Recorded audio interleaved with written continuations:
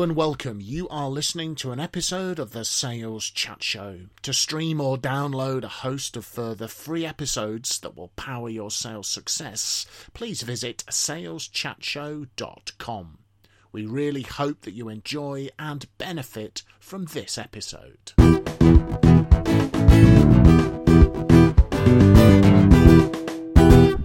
Hi everyone, welcome to another episode of the Sales Chat Show, saleschatshow.com, driving your sales success. I'm here again with Phil Jesson and Graham Jones and myself, Simon Hazeldine, and this episode we are talking about the fact that the buying process has changed. Have you? And this conversation was inspired by Phil talking about a little piece of data, sir, that you heard on the radio. Yes, there I was driving along the other day listening to Radio 4, as you do, first thing in the morning.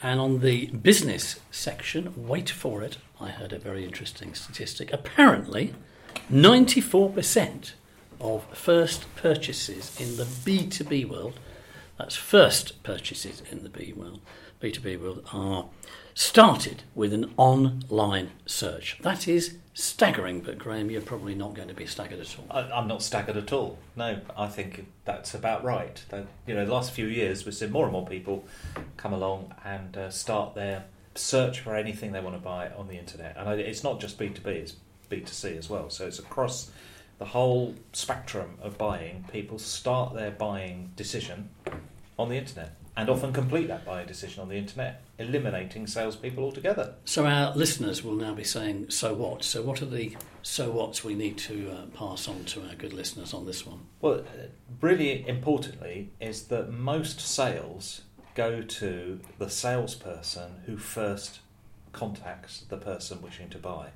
So there's plenty of research that shows that the first person to arrive on the doorstep, as it were, of the potential purchaser is more likely to get the sale than any subsequent people. So it's because what you're doing is you're showing that potential buyer that you are really interested in them. You're so interested in them that you've made the effort to come and try and sell to them. And you're educating them as well, yeah. Presumably.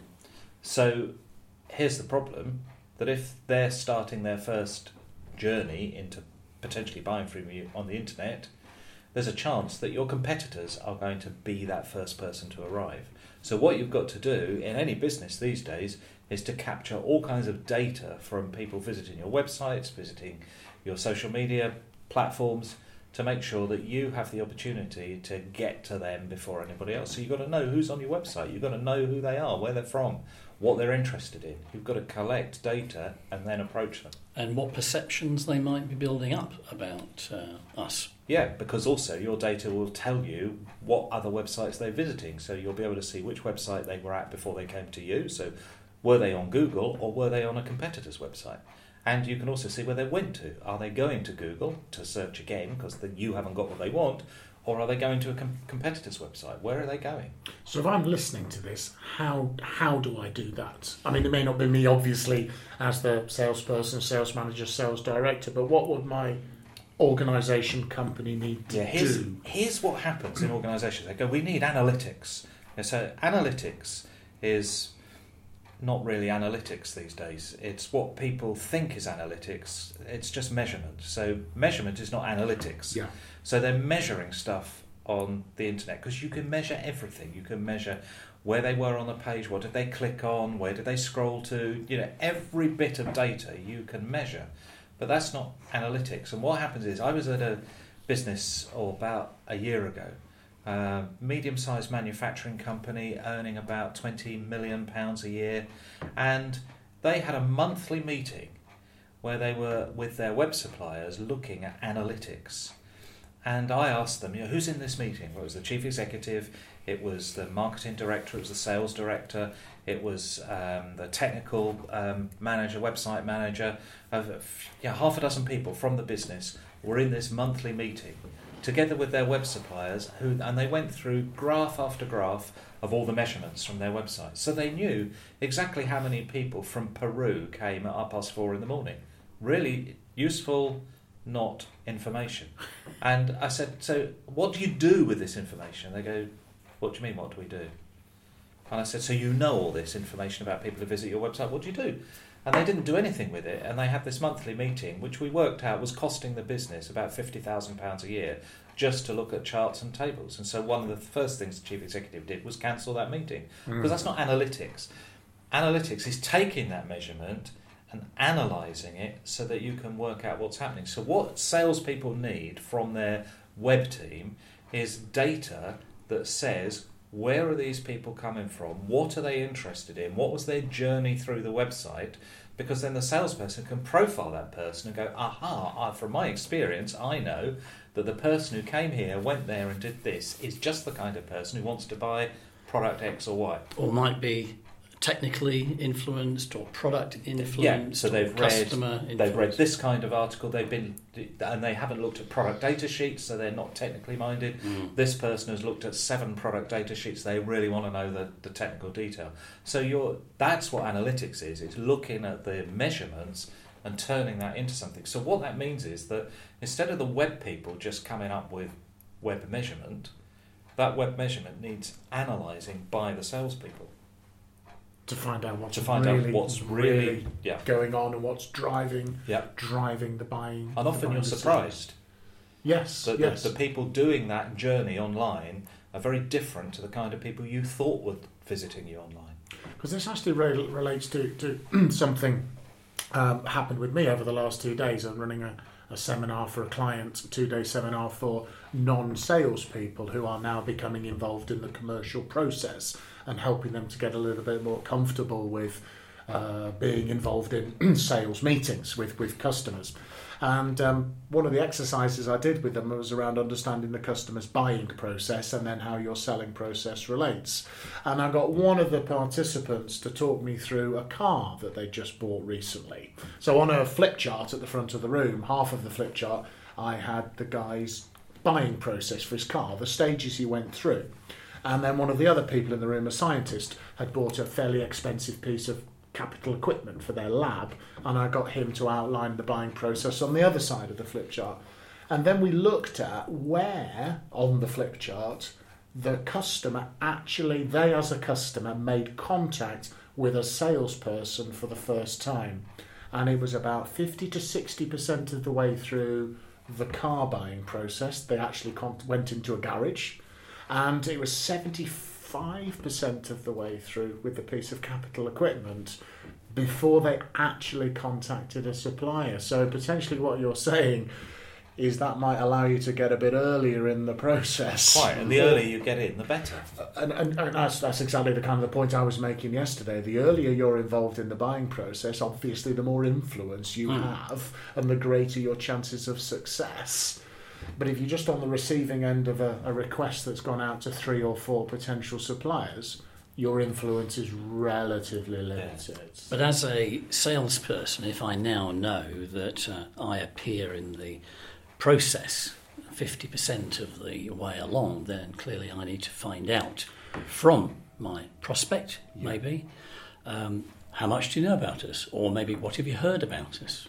And to just establish some of those facts and feelings before I say anything about why I'm actually there.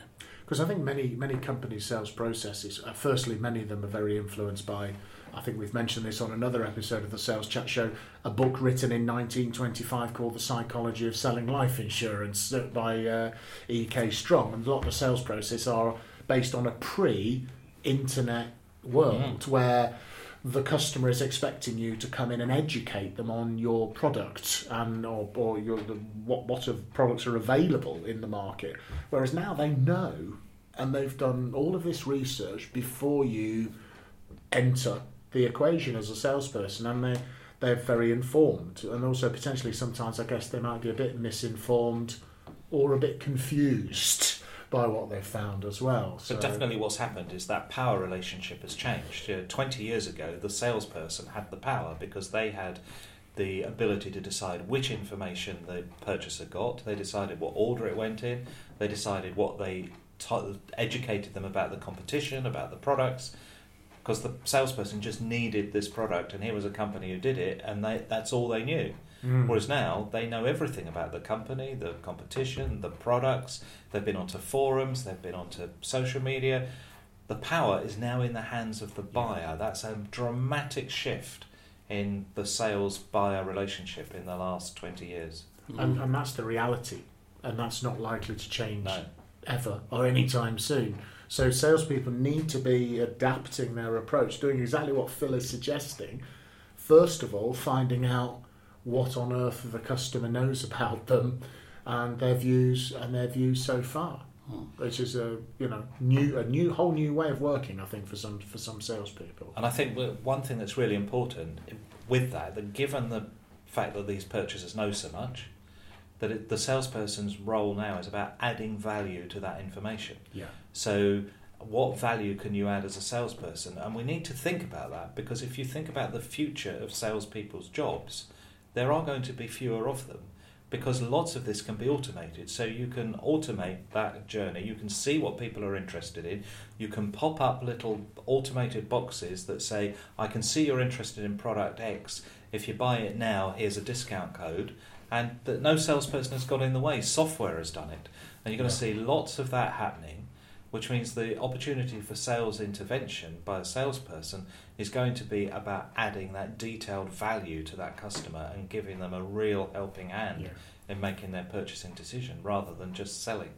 And I think some of the things that we would see as classic sales practice, like really understanding the client's context, situation, needs, challenges, etc., has as much validity as it always has, because I think sometimes, and I think this also does relate to a certain extent to the very good research that informed the book The Challenger Sale, is that sometimes the customers think they know what they want, and they don't necessarily, because they maybe don't have the depth of expertise that you have as a sales professional. So this is where your consultative skills come in to help the customer to make a really good decision.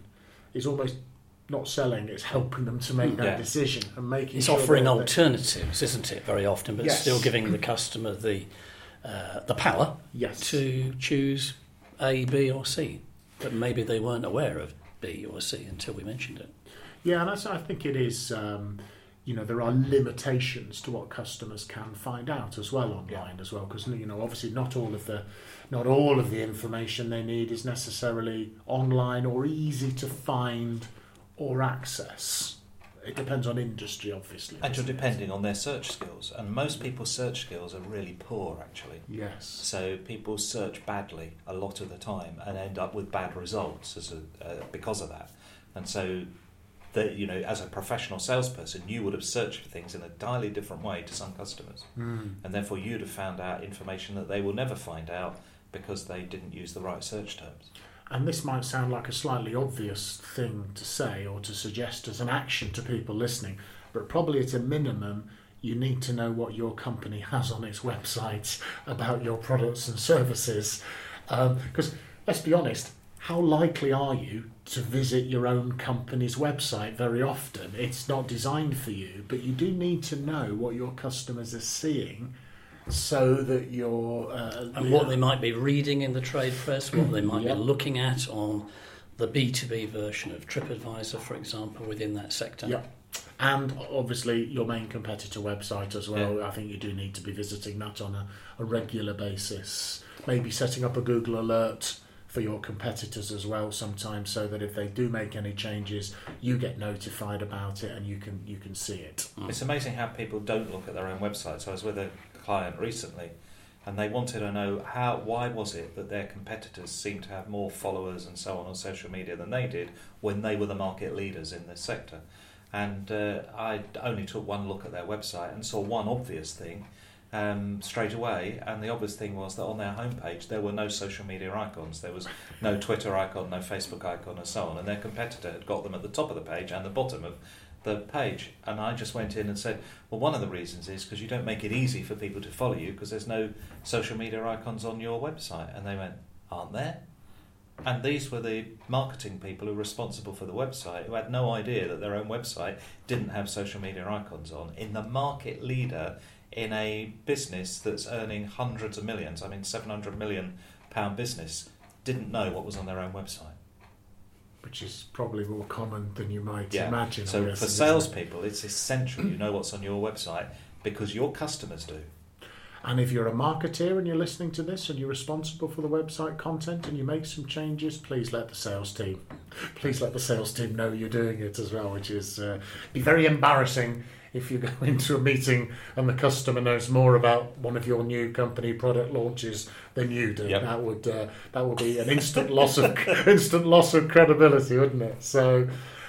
Is there anything else you think in terms of that change to the buying process, change to the power relationship that will be an action for people to take, guys? I think one of the things that I've noticed, and maybe this stems from 2008 and the financial crash, if you want to call it that, I think decision-making processes have become broader. I think very often now it's 3 or 4 people, not one. And also I think... today, people have a need for more proof than they did before. So that, of course, means that we need some compelling, no-brainer, wow testimonials in our armoury to offer that proof from an existing batch of happy clients. And that still remains an absolutely rock-solid way of influencing people. All the data, all the research shows that they are incredibly, incredibly effective. And obviously having those online... as part of your online collateral, your marketing collateral, really, really good thing to do. Video testimonials, written testimonials, case studies, white papers, etc. They need to have something to find about you online as well that's really powerful. There's also one other thing that's really useful to salespeople online, and that is this instant pop-up chat that you often see in the bottom right-hand corner of websites. Lots of research on those, varying statistics, but all showing that when you have that pop-up chat, you dramatically increase the number of sales and the conversion rate on your website. So that, I mean, the lowest figure I've seen is about 25% uplift in sales as a result of that. And so, but that needs to be run by salespeople. It doesn't need to go to marketing or to a call centre. It needs to be, here are people who are visiting your website, who are looking at your products and services. They need now a salesperson to knock on their door saying, I see you're interested in product X, Y, or Z. Is there anything I can help you with? So it's a bit like the person in the retail store. They can see you in, a household goods store that you are looking at irons, and they come up to you and say, is there anything I can help you with about, choice of irons or coffee makers or whatever it is you're looking for. A good salesperson will come up and ask you that because they've watched what you're doing. They watch what you're interested in, they've seen what you've hovered by, and they can start steering you into making that buying decision that's good for you and good for them. We need to do the same online. We need salespeople to see what's going on, to witness that in real time, and for that little sales chap to come up and say, I can see you're interested in product X, is there anything I can help you with? And so if you're a business owner, an MD, a sales director, marketing director listening to this, maybe that's something you need to be exploring, and it sounds like you do need to have someone who's a real good quality salesperson, one of your internal sales team perhaps, who is sitting there, who's really knowledgeable and move in on that. Because there is an expression, I think I heard it first from the American marketeer Joe Vitale, who said money loves speed, and I think these days, if you're the first salesperson who makes contact, you're more likely to get the sale, as Graham was saying, and in this internet-driven world now, that speed has increased, I think. So the faster you're in there, you're maximising your chance of influence. Yeah, I think in recent years you could argue that speed is now as much a part of the marketing mix as is the product or the pricing or the distribution or whatever. But speed is a competitive weapon. And there was some research that I saw from Vodafone, who did some research over a number of years, and it was about how long would you wait as a customer. So they interviewed customers. One of the questions they asked is, I think it was a printing company. If you phoned a printing company and left a message, for example, how long would you wait before you abandoned that supplier and went to another? And over the years, the length of time that people are prepared to wait has dropped and dropped and dropped and dropped. And the younger the customer, the less time they're prepared to wait. It used to be days. It's now hours, I think, the last time I saw the data. it's going to be minutes, and so therefore you need to be very, very responsive. First one in probably gets the business. We're so used to the instant world now that we can press a button and buy something, and in many instances it can be delivered within the hour. Yes. So you can go to Argos and certain parts of the country with Amazon. You want a product now, so you're used to being able to sit at home, sit in your office, and get something almost immediately. So this immediacy so that's translating our experience online. Is we get what we want now. You want information now, you get it now. Yeah. In the past, you'd have to drive off to the library, you'd spend hours to get less information. Now you get as much information as you want in an instant. You can buy a product in an instant. So people want you to sell to them in an instant.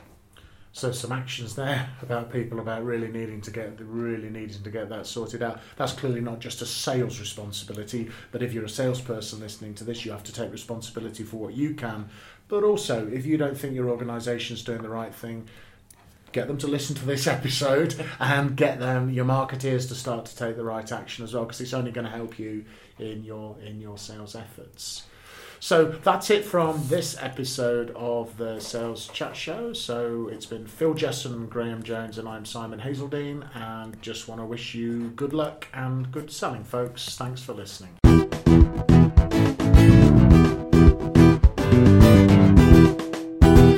You have been listening to an episode of the Sales Chat Show. To stream or download a host of further free episodes that will power your sales success, please visit saleschatshow.com. Thank you very much for listening to this episode, and from everyone here at the Sales Chat Show, we'd like to wish you good luck and good selling.